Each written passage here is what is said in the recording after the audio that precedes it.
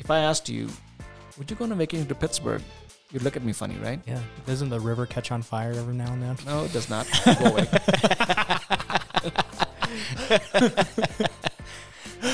No, it does not.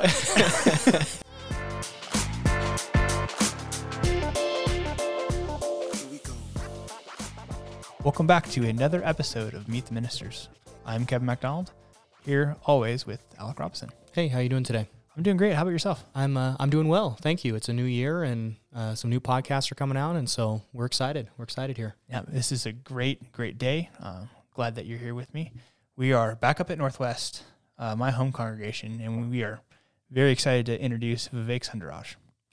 He was baptized November 1983 in Oxford, Mississippi. Vivek entered into ministry right away, helping wherever he could. He became a deacon in Pittsburgh in 1996. Vivek has been at the Northwest Church of Christ for 21 years. Vivek has served as an elder at Northwest for about 5 years. Thank you, Mr. Sundaraj, for joining us today on the podcast. We're really excited to have you here. Yeah, thank you very much. This is going to be a good one. Yeah. I'm very pleased to be here. Thank you. Well, let's hop right in. How were you brought up? How was I brought up? Growing up in India, in southern India, in the city of Chennai, which was called Madras at that time, I was raised in a Christ-oriented home. The Church of South India is a conglomeration of many different trains of thought within theology. And so my dad was a church organist. My grandfather was actually a minister and probably one of the earliest sort of native ministers, I guess converted by Scottish missionaries or something like that. But, you know, the earliest memories I have are me going off to sleep, you know, during Christmas Mass or something like that. And, you know, it's midnight Mass, right? So it's very exciting and all that stuff, except when you're 3 or 4, you're asleep. Yeah. My growing up, Christianity was a very, very big part of our lives. And yet at the same time, we weren't involved in the church in the same way that other people tended to be. And I'll explain that a little bit more later on. We would be there on Sunday mornings. For sure, we would put our offering in. And my dad, because he was truly talented in that he was a musician. And he had a beautiful baritone voice, and he was completely self-taught, and he could play the pipe organ. So he became the choir master, and he was fully engaged in that. We have pictures of him shaking hands with Prince Philip, who was Queen Elizabeth's husband. Wow. Queen Elizabeth's husband. So it really was a big deal. He was an organist in the cathedral in the capital of India. And yet at the same time, he did not let that go to his head, which was very interesting. To him it was, I'm doing this to serve God, not to hype myself up. So my dad had a lot of integrity in that respect. I have an older sister and an older brother, and my mom was also very supportive in all of that. You know, she Bible reading and prayer and saying grace before meals was a big thing. Mm-hmm. You know, so leaving a lot of that behind later on to become a New Testament Christian was not easy. It was difficult. But at the same time, it was a natural flow. Mm-hmm. Yeah, I never knew that about your upbringing. I mean, all the years that I've been here at Northwest, I never knew any of these things. And so your dad was really big in the congregation there. Big in the sense of he did stuff, but like I said, he was more of a strong military mind. And so he never played politics. He never really took that whole, I'm an organist. I have a beautiful voice. I can play piano and organ extremely well. It never went to his head, and so he stayed very humble.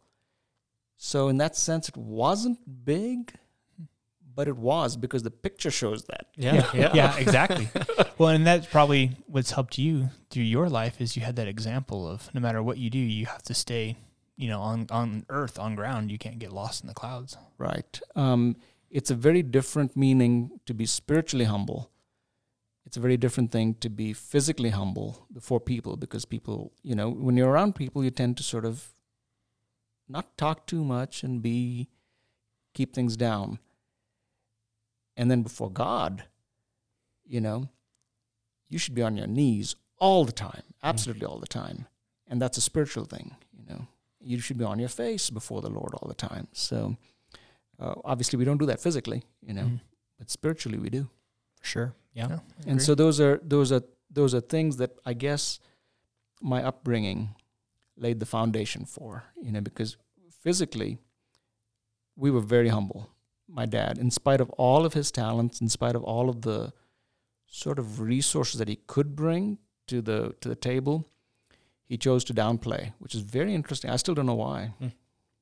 And so he was a humble man, but if you had known him, if you'd put a military uniform on him, you'd have saluted him and said, "General, sir." Yeah. What did he do for a living? He was a social worker. Okay. So funds from the West, typically Germany and Britain, and sometimes the United States also, would need to be distributed. And he was involved in making sure that it got to the right people. And where there's corruption, he absolutely would not engage. I know of a story where a man had come up to him needing favors in this regard, right, to get some of this relief material that he wanted special access to. And in order to shake hands with my dad, he reached out and had a wad of bills in his hand, and my dad just let it drop. That kind of, those stories, they stick with you. Yeah. Seems like your dad was someone you really looked up to. Yes, I did, and I still do. He died in 2005. I really look up to my mother also, because she was a very, very gentle, easygoing, submissive, but good-natured lady. She's alive still in India. She's 90 years old. And so in that sense, I really, really had a good childhood. My dad traveled as a result of his work. Because of relief work, you do travel. And so he wasn't there a lot. And in that sense, maybe it would have been different in my, that also shaped me, right? When dad's not there, sometimes it's a little bit less discipline. Whereas my older sister and my older brother got the discipline. So you fall in line as the youngest? I am the youngest, yeah. Okay. Now, in India, is it... Is Christianity, was it very common at the time, or was it something out of the ordinary, or because I'm not very familiar with the country at all there, and so was it a kind of a unique situation that you were in, or was it a more commonplace than I'm thinking? To answer that question, India has a very large population, so even though Christianity, as a general term, quote unquote Christianity, which means you could put into that bucket, right? Catholics, Jehovah's Witnesses, everybody. You put them Abrahamic all religions. It's not Judaism though. Yeah. So it's truly, Christ has your post Judaism. That group is probably number 3 after Hinduism, which is huge, and Islam, which is also big, and then along comes Christianity in 3 major sorts of streams, right? But when you have a country of, at that time, probably, several hundred million, even a small percentage, 3% of that is still a lot of people. And so you would see church sorts of things, and so if the Hindus had fireworks at their festivals, well, what do you think would happen at Christmas? The Christians would do a Me Too. Yeah. You've got fireworks too, Yeah. and spend money and go do that. You know? Yeah. And it's quite a different thing from New Testament Christianity, which sort of says, "Oh, we don't do all of that." You Mhm. know? Yeah. What's your fondest memory of growing up in India? Fondest memory. I'll give you two. No, I think there really is. No, there are two. Fondest memory was probably about 3 or 4. I was really, really young, and it's when I connected that Jesus was someone, that there was this entity named Jesus, and I know that I was that young because it was 5 years when I was 5 years old.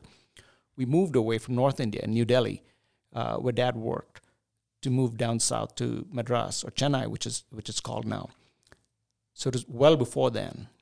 And what typically happens in the Church of North India at that time is about Christmas time and Easter time and Good Friday, much like we do in small groups, there'd be a group of people that come over, and the priest would come over with them and go and visit different families. And because we lived in a small apartment, what they called a flat at that time. So there's a group of probably about 10 or 15 people that came over, and we'd sing songs, and somebody read the Bible, and I distinctly remember, it's probably about Good Friday time frame, when I understood what they were saying, that Jesus was lifted up on the cross and died, and it was not right. It was unjustified. And I remember, behind my mother's sorry, crying about that. So it is a fond memory in that sense, because I was like, Jesus is someone. He did something really unusual, very cool, and it was not right that we did this to him. So that's one thing. Second thing is airplane related. I really and truly am an airplane guy. We lived near an Air Force base, a training base, and so they would have these training airplanes come by.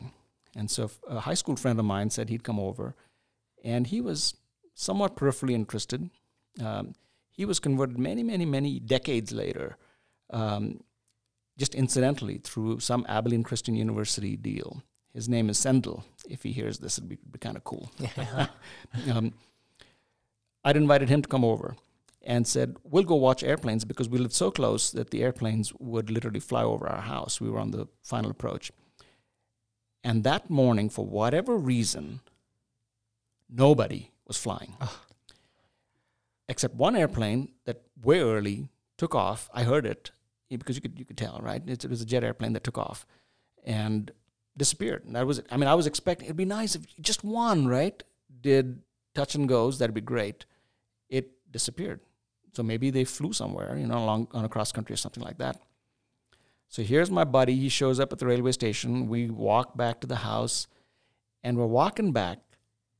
And I've been praying the whole time, please, Lord, we need some airplanes. Can you just get them up, And this particular jet reappears. And so he's flying low. And as we watch, this low-level aerobatics is not a thing, you really don't do that. So my buddy and I are standing there as we're approaching the house. We're still on our way, and we have this pretty good view, across some fields, and this airplane simply inverts at low level, and then straightens up and pulls up. So wheels up, I was in shock, and I was like, the Lord listened to me. That's the coolest thing I've ever seen. That's awesome. Yeah.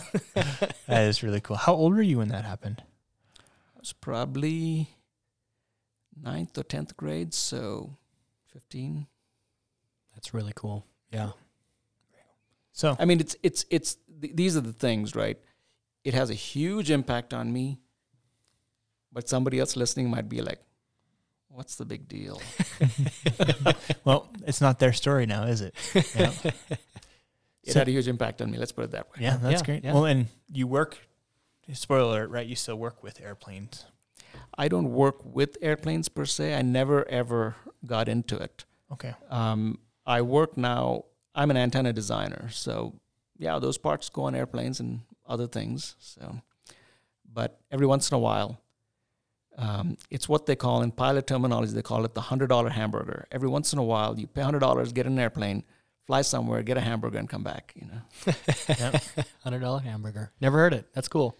Yeah, we used to do that when I was in the military. We'd have the pilots come into the crew shop and they'd, hey, who wants to go get lunch in Santa Barbara or 29 Palms? That's right. And we were in San Diego. It's like, well, Okay. why not? Are you buying? So very cool. So what brought you to the United States?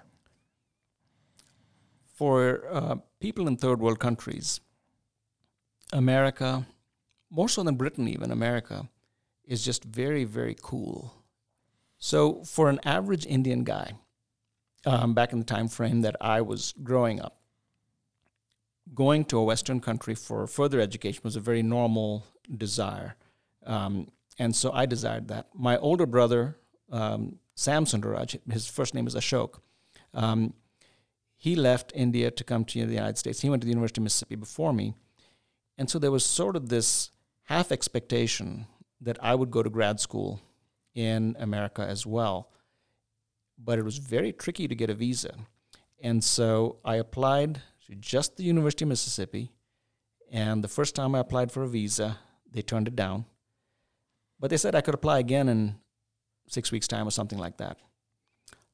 So I simply went back in 6 weeks' time, used the same lines, and it's the same guy who probably didn't recognize me.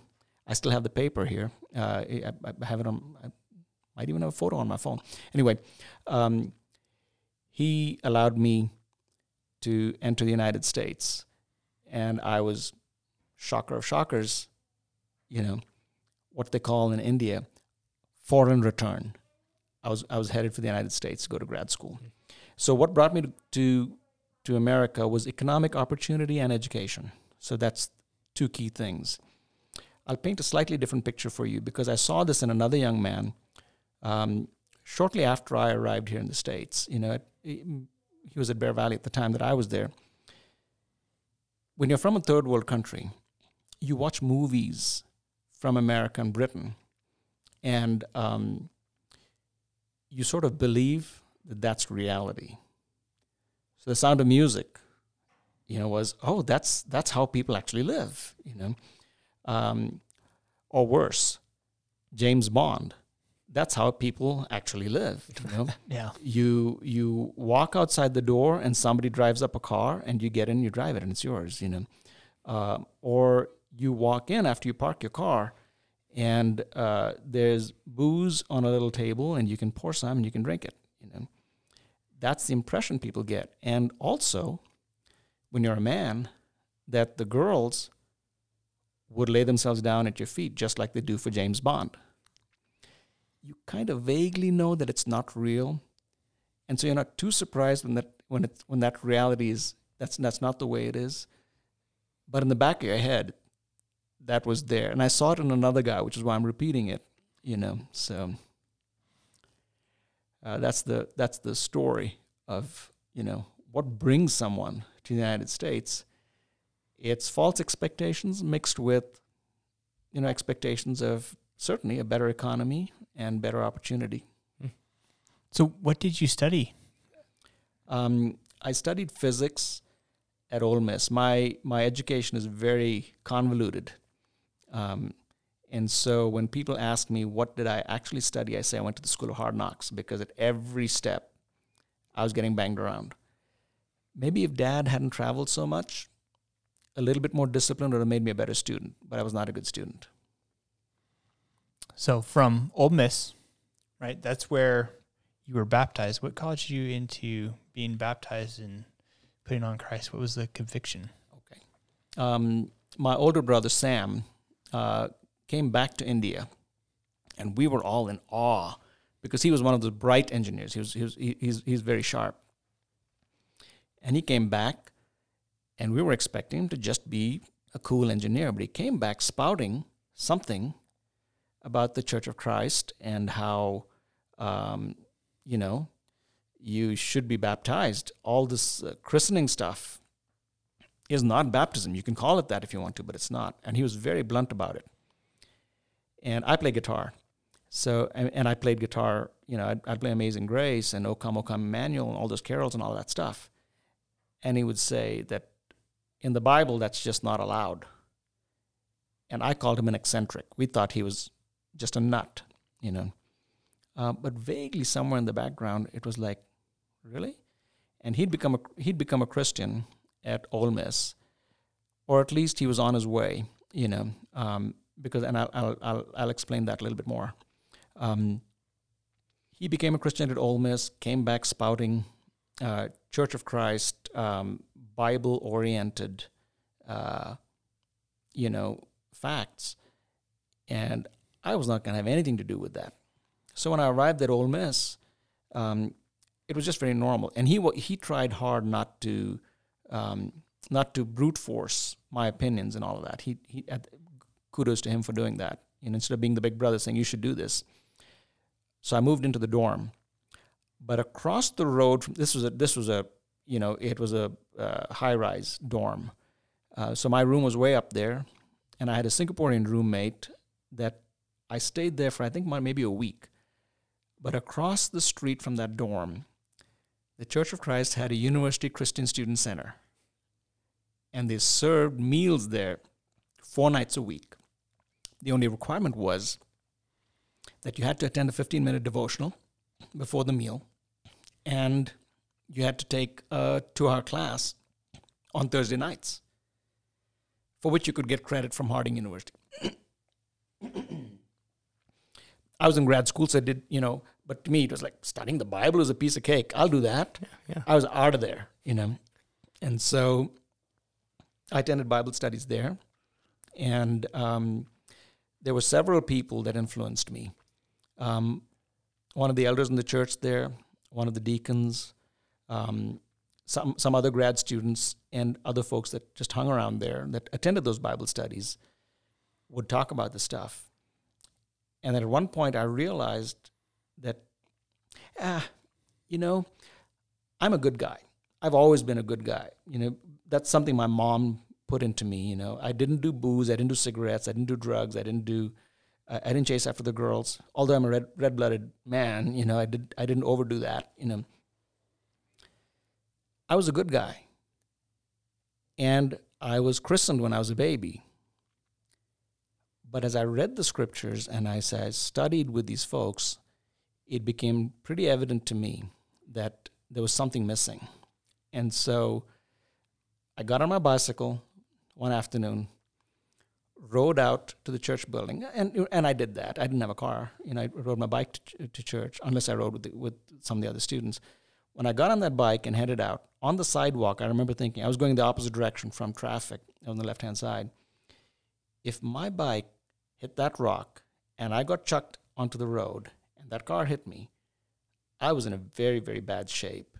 And so, I was very intent on going to the building where there was a baptistry and asking the preacher there to baptize me. And so I learned lessons from my brother, because the Oxford Church of Christ was such a neat group of people that they could have just told my brother anything, go stand in the corner, and then after a while you flip over and stand on your head, and then you do a handstand, and then you can be a Christian. They could have told him anything, and he'd have just done it, because they were just so cool. And I was watchful for that, So he actually became a Christian much later in Pennsylvania, when he didn't just get wet. He considers at Ole Miss that he just got wet. They could have told him anything and he'd have done it. Yeah. Baptism, bring it on. Yeah. As for me, I'm not a water person. So it was like, what? A little more skeptical. I was skeptical to begin with, but then I knew what my brother had been through. So when I said, I want to be baptized, there's no ambiguity there. Yeah.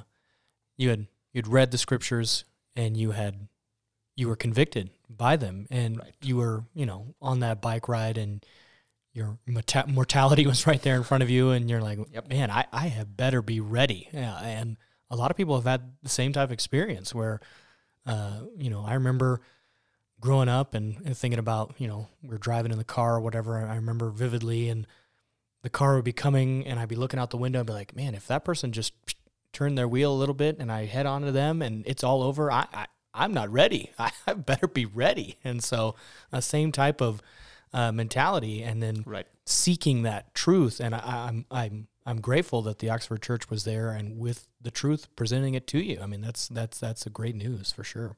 Yep. There were other instances also, while I was there, because church was a big part of me growing up, even as a child, right? I would have gone to church somewhere, and so early on, it was the food that got to me. That's right. So. Yeah, your stomach led you to Christ. And then, of course, the Bible study opportunities and the church itself, solid Bible teaching and good preaching and encouragement from other Christians was very, very helpful. Yep. The church in Monteagle, Tennessee was one that we visited that had a big impact on me. The children's home outside of Jackson, Meadowbrook Children's Home, had a big impact on me. So all of these things sort of play into, at some point you realize and you say, all of this can't just be an accident. It's pointing me somewhere. And then you see the light in the scriptures, and you're like, okay, this is where I'm headed. Mm-hmm. Now you're seeking the truth. Right. You're not just going along with what the flow of everything is. Right. It's a little bit different in the Church of South India, the Church of North India. There's a fair amount of what one might call pomp and ceremony. You wear the right clothes. I was in a choir, so I wore a cassock. The priests did certain things. The bishops would carry a crook and all of that stuff. Then you come to the Church of Christ, and it's a group of people that are just chit-chatting until worship starts. Nobody's being reverent or quiet or anything like that. It just seemed weird. And so it took a little getting used to. Mm-hmm. But then you realize that scriptures are what matter. And then the Bible really, really sort of hits you between the eyes. So the grandeur in worship was something that I had to give up. I kind of like that. Yeah. I kind of like pipe organ music. I kind of like sort of a what would you call it? More of an order. But so if the Churches of Christ don't do that, get over it. Yeah. Well, it's not necessarily what you want for worship now, is it? It's more of what we are called to do for God. For sure. So that's what we see too much, is that people say, well, I don't get anything out of that. It doesn't affect me the same if this doesn't happen. Well, unfortunately, not to step on toes, but it really doesn't matter how you feel about it. It's a matter that we're, worshiping the creator of the universe. That's Right. what he wants. And that's certainly true in some things. Foundationally, when the Lord asks you to worship by spirit and truth, the scriptures drive that. But peripherally, there are lots of little things that you're like, what is going on here? Why are you doing that? Mm-hmm. And then after a while, you say, lighten up. It's okay. Yeah. Yeah, God ultimately he wants that relationship, and it's relationship-based Christianity. And he's not one to want you to go through all these motions and your heart not in it. He wants your heart there, and he wants you to have that relationship with him. And he's your heavenly Father, and he wants that relationship with you. And that's what I get out of Scripture there. It's not he's distant and untouchable and unapproachable. It's but obviously we're humbled by him, and we should be spiritually humbled by him because we are insignificant in comparison to him. But he still wants to have that relationship with us, and it's very important for sure. The relationship aspect of God really is a big thing, but it's not something we get. It really takes time for that to sort of sink in. As a child, I've kissed the ring of the Archbishop of Canterbury. That's a big deal. Yeah. I mean, he's the equivalent of the Pope on the other side, Well, did that Archbishop of Canterbury have a relationship with me? I mean, sort of yes, right? He cared, If I had, at that point, if I'd passed out, he would have done something, I mean, I know he cared. But here's the creator of the universe, and he has a relationship with me. That's a completely different ballgame, because he's there. He doesn't sleep. He doesn't need anything. He's got all the resources in the world to fix anything he needs. Health, wealth, you name it. Wow. And he wants a relationship with me? Mm-hmm. That's bigger than the President of the United States. Yep. That's the difference between knowing of somebody and knowing somebody. Right. So back to your story. How did you meet your wife? I met my wife at Bear Valley, at the Bear Valley Church of Christ. Her dad was one of the elders there. And she was, like I said, I was a young grad student, so I was done with grad school by age 22. And I applied for a Mickey Mouse job that it was a one-line ad in the Denver Post. In that day and time, that's how you did that. You didn't go online. There was no online. And I arrived at Bear Valley. She was in the teen group at that time. And, you notice them, right? I mean, they sit down and they smile and they talk. She's just one of those sweet young girls, It was much later that we started dating. Before that, I had connected well with my parents-in-law because we'd go over to their house, Jakey and Juanita Gibbs, for Bible studies with the singles group. And so we were there quite a bit. So we knew about her that she'd be going off to college, and she did. And it was her sophomore, junior year that we started dating. Long story short, by that time, I was living in Pittsburgh, and so we had a long-distance relationship. Think $400 or $500 phone bills, because at that time, long distance was not free. You didn't wait till after 9? Yeah, couldn't wait. We waited. 7 on weekends. It included all of that stuff. Yeah, I'm glad you guys know about it. This is so before your time, right? But yeah, in spite of that, we'd be talking late at night, weekends. In spite of that, you'd get these huge phone bills. But we ended up getting married with my father-in-law, doing the officiating. Good-sized wedding. All of our friends were there. Several of our relatives were there. My parents were able to be there. My brother was my best man. So the very normal American wedding, which is very different from an Indian wedding. But even now, when I go back and look at our wedding video, in the old days, that was a VHS video. But it's been somewhat digitized, the emotions come flooding back, but oh my goodness, was that really me? For me? And I married to this girl? So, yes. So we met at Bear Valley. Not in the sense of, I saw her, and just like in the movie The Showman or whatever it is, not the Big Fish, whatever it is. That's the girl I'm going to marry. That did not happen to me. But I knew that she served the Lord. I knew that she was aimed at the Lord. And then in college, I'd hear little things about what she did. She was served her congregation different ways. So she was pointed in the same direction as me, toward the Lord. And so when the opportunity came for us to just connect, we did. And then there was no stopping us after that. So. Yeah, I have a lot of fond memories of your father-in-law's house as well. Jakey and Juanita had us over all the time. And I remember on my way to one of their barbecues, that's when I was actually baptized. How fun. Yep, and then we celebrated that at their house. And it was a lot of fun. When you were baptized, I was there. And I remember your dad saying, he has a way with words, right? Mm-hmm. Don McDonald does. He said, you're my son, but now more importantly, you're my brother. Mm-hmm. That was a big statement. Mm-hmm. Yeah, I still remember that day. Yep. I remember him whispering to me to take a good breath, too, before he held me under. Hold you down.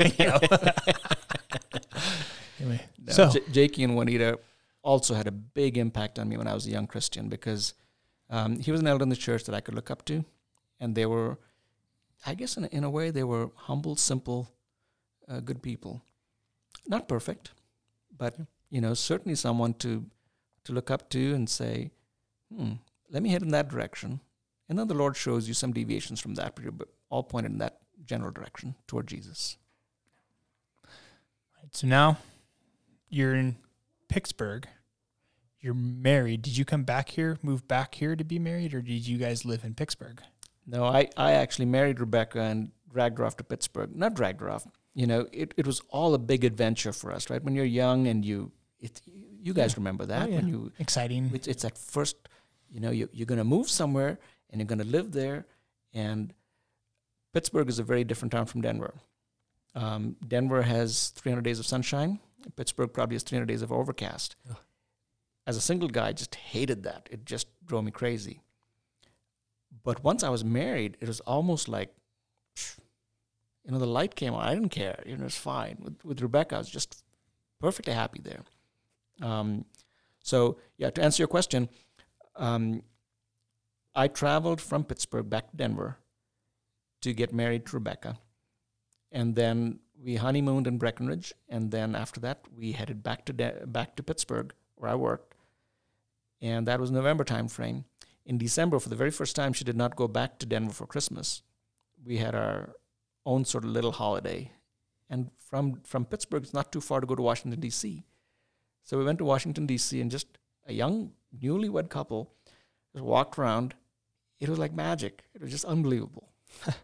That's Fond awesome. memories. Yeah. Yep, good times. What were you doing for work at the time? Similar work. It was what I'll call it electromagnetic simulation software, and I was involved in technical support and training, and then afterwards in product development also. I was not the best at it, but it certainly served a purpose because it's what I do now in many ways. So, And Pittsburgh was where you had your first child, correct? both children were born in Pittsburgh. Okay. They're both Pittsburghers. We won't hold it against them. Yeah. No, not at all.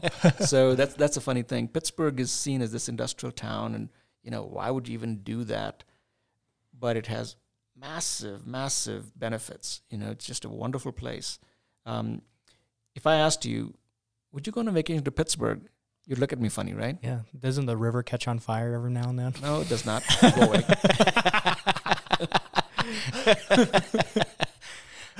No, it does not. There are 3 rivers, and of course they've done a lot of cleanup, right? Maybe it did in the old days. Yeah, in the 1800s, there's I don't know. stories, but There's other stories of pollution and stuff like that too. But if you asked me to go back to Pittsburgh, I'd go back there like a shot. Wow. Did you have a good a church home there as well? Church was a very different thing because the first church that I attended, pretty much in downtown Pittsburgh, I shouldn't say downtown, not quite downtown, but in urban Pittsburgh, the Fifth and Beechwood congregation at that time did not have a Sunday night service. And as a young Christian, that just hit me like a whack on the head. I was like, what? What do you But mean? you should. This is what we do, And so I was at a loss on Sunday nights. Eventually, I moved away from there to suburban Pittsburgh. And then we ended up at the Crossroads Church of Christ in McMurray, PA. And one of the elders there, same basic thing, connected with me. And so as a young Christian, I appreciated that. And then Rebecca and I were good friends with Gary and Brenda Dadisman, and also with one of the other elders there, Roy and Billy Nance. So, yep. So both your children were born in Pittsburgh. Right. When did you move back to Denver and why? We moved back in 2000 because we saw that Jeremy was about 4 years old at that time. He was born in 95 and is approaching 5 years of age. And periodically we'd look at moving back to Denver because we saw that Jeremy and Jakey were connecting really, really well. It was just an unusual bond for a young child and his granddad, And periodically I'd apply, but nothing ever really worked out. And it got to be a little frustrating, And then there was one time, by that time the internet was a thing. So I looked online and there was a job with a telephone number. So I simply called the telephone number. And this much larger company that I was working for at that time was really, really interested at a much higher level. So when I said, I'm an RF engineer, all that guy realized was that I said RF. And so within 6 weeks, I'd interviewed, accepted the job. They put everything in the back of a semi from the house that we were renting, including the old white Honda. And boom, we were here. Wow. But we were here up at the north end of town which might as well have been Minneapolis. It was, I mean, we were so unfamiliar. We didn't know where the grocery store was, and didn't know anything, you know. Yep. Because, of course, we knew the south end of town quite well, you know, Denver. But Westminster was just we knew about the Northwest Church of Christ because Rebecca was in SYD when she was a kid. So we knew, you know, that the building existed and stuff like that. But to live here was a completely different ballgame. Mm-hmm. You know, so. Mm-hmm. So you came back here. Came back in 2000, Yep. Basically accepting another job, but was driven by the fact that we liked the mountains and that we wanted to connect our children with our relatives who are all out west. My brother Sam lives in Kansas City, outside of Kansas City, in the general vicinity there.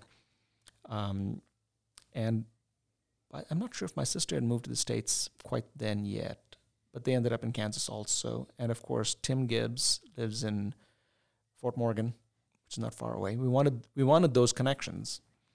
Some of them happened, some of them didn't, but we do love the mountains. So, And did you come to the Northwest Church of Christ right away? Yes, the house that we ended up buying was closer to this building than to anything else. But we'd already visited the Northwest Church of Christ and seen, just talking to people and seeing Highland Christian School here, that would be a good thing for our kids. We just decided that, you know, all of those lines were converging on the Northwest Church of Christ. And so after just briefly visiting a few congregations, we settled, within a month, we decided on the congregation first. And then as we looked at the houses, this particular house that we still live in is, you know, just a few miles from the building. So it worked out good. And I probably should have asked this question earlier, but where did you first start serving as a deacon? Sure. It was in Pittsburgh, shortly after Jeremy was born, that the elders asked me to be a deacon. And it was a smaller congregation, probably about 100 people. And so I was suddenly tasked with being a deacon over 3 different areas. One of them was benevolence. One of them was, I forget. One of them was benevolence for sure, you know, education and something else. And I did the very best that I could. I mean, I didn't have a clue, right? You know, but when the Lord calls you and says, hey, you know, the elders are asking you to be a deacon, like I said before, the easy thing to say is no. But you say yes, and then the Lord says, well, I'll empower you. It may not be perfect, but you can handle it. So, and I was a deacon there for pretty much the whole time that we were there, you know. So about 4 years or so, you know. And then after I came here to Northwest, I served as a deacon again. And then when the split happened, the elders needed someone to coordinate worship. And so I coordinated worship as a deacon and then ended up becoming the deacon serving the youth. And I did that for a while. And then there was a need to serve the older folks, what here at Northwest, what we call the teenagers. And so that was a great experience also. One of the things about serving as a deacon, big picture, not necessarily in a quote unquote deacon quote unquote capacity, right? One of the things that my family did, which was significant, was whoever was in charge of getting the Lord's Supper over to people that were shut in or otherwise in nursing homes or whatever, asked us to do that. And so with our young children, they were really young at that time. They were probably, you know, Lydia was probably 3, Jeremy was a little bit older. We would go and do that. And connecting with the older people made a huge difference for me, and I think it did for my family as well. So, what convicted you to step up into eldership here at Northwest? Because that's a big step from deacon to elder. It's enormous. Being an elder is absolutely the most difficult thing I've ever done. But Ron Hannigan spoke to me and said, would you consider being an elder? It was simply an invitation. That's really all. And so when it came time, Rick Kramer and I became elders here. There wasn't a huge conviction, Alec or Kevin. You know, it wasn't, Was I qualified? Yes. Did I want to be qualified? Yes. But I didn't want to be qualified in order to be an elder. I simply wanted to be qualified because those qualifications were fundamentally good things. Mm-hmm. And so it was sort of a natural progression. The opportunity was there, and had been there for a while, but I never went after it. And then when Ron Hannigan said, "Would you consider?" I said, "Okay."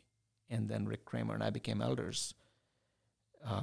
Rick Kramer has moved to Indiana now, but the Lord has chosen to keep me here. And so in that step, the conviction, you said, obviously, because that's a big ask, right? Even though you have elders that bring you in. What do you think, if you can nail it down? Like, what was the opportunity was there, but was there something inside you that wanted to take that? You said it's the most difficult thing you've done, but you've been doing it for 5 years, so there's a reason you're still doing it, right? Yeah. You've been in the military.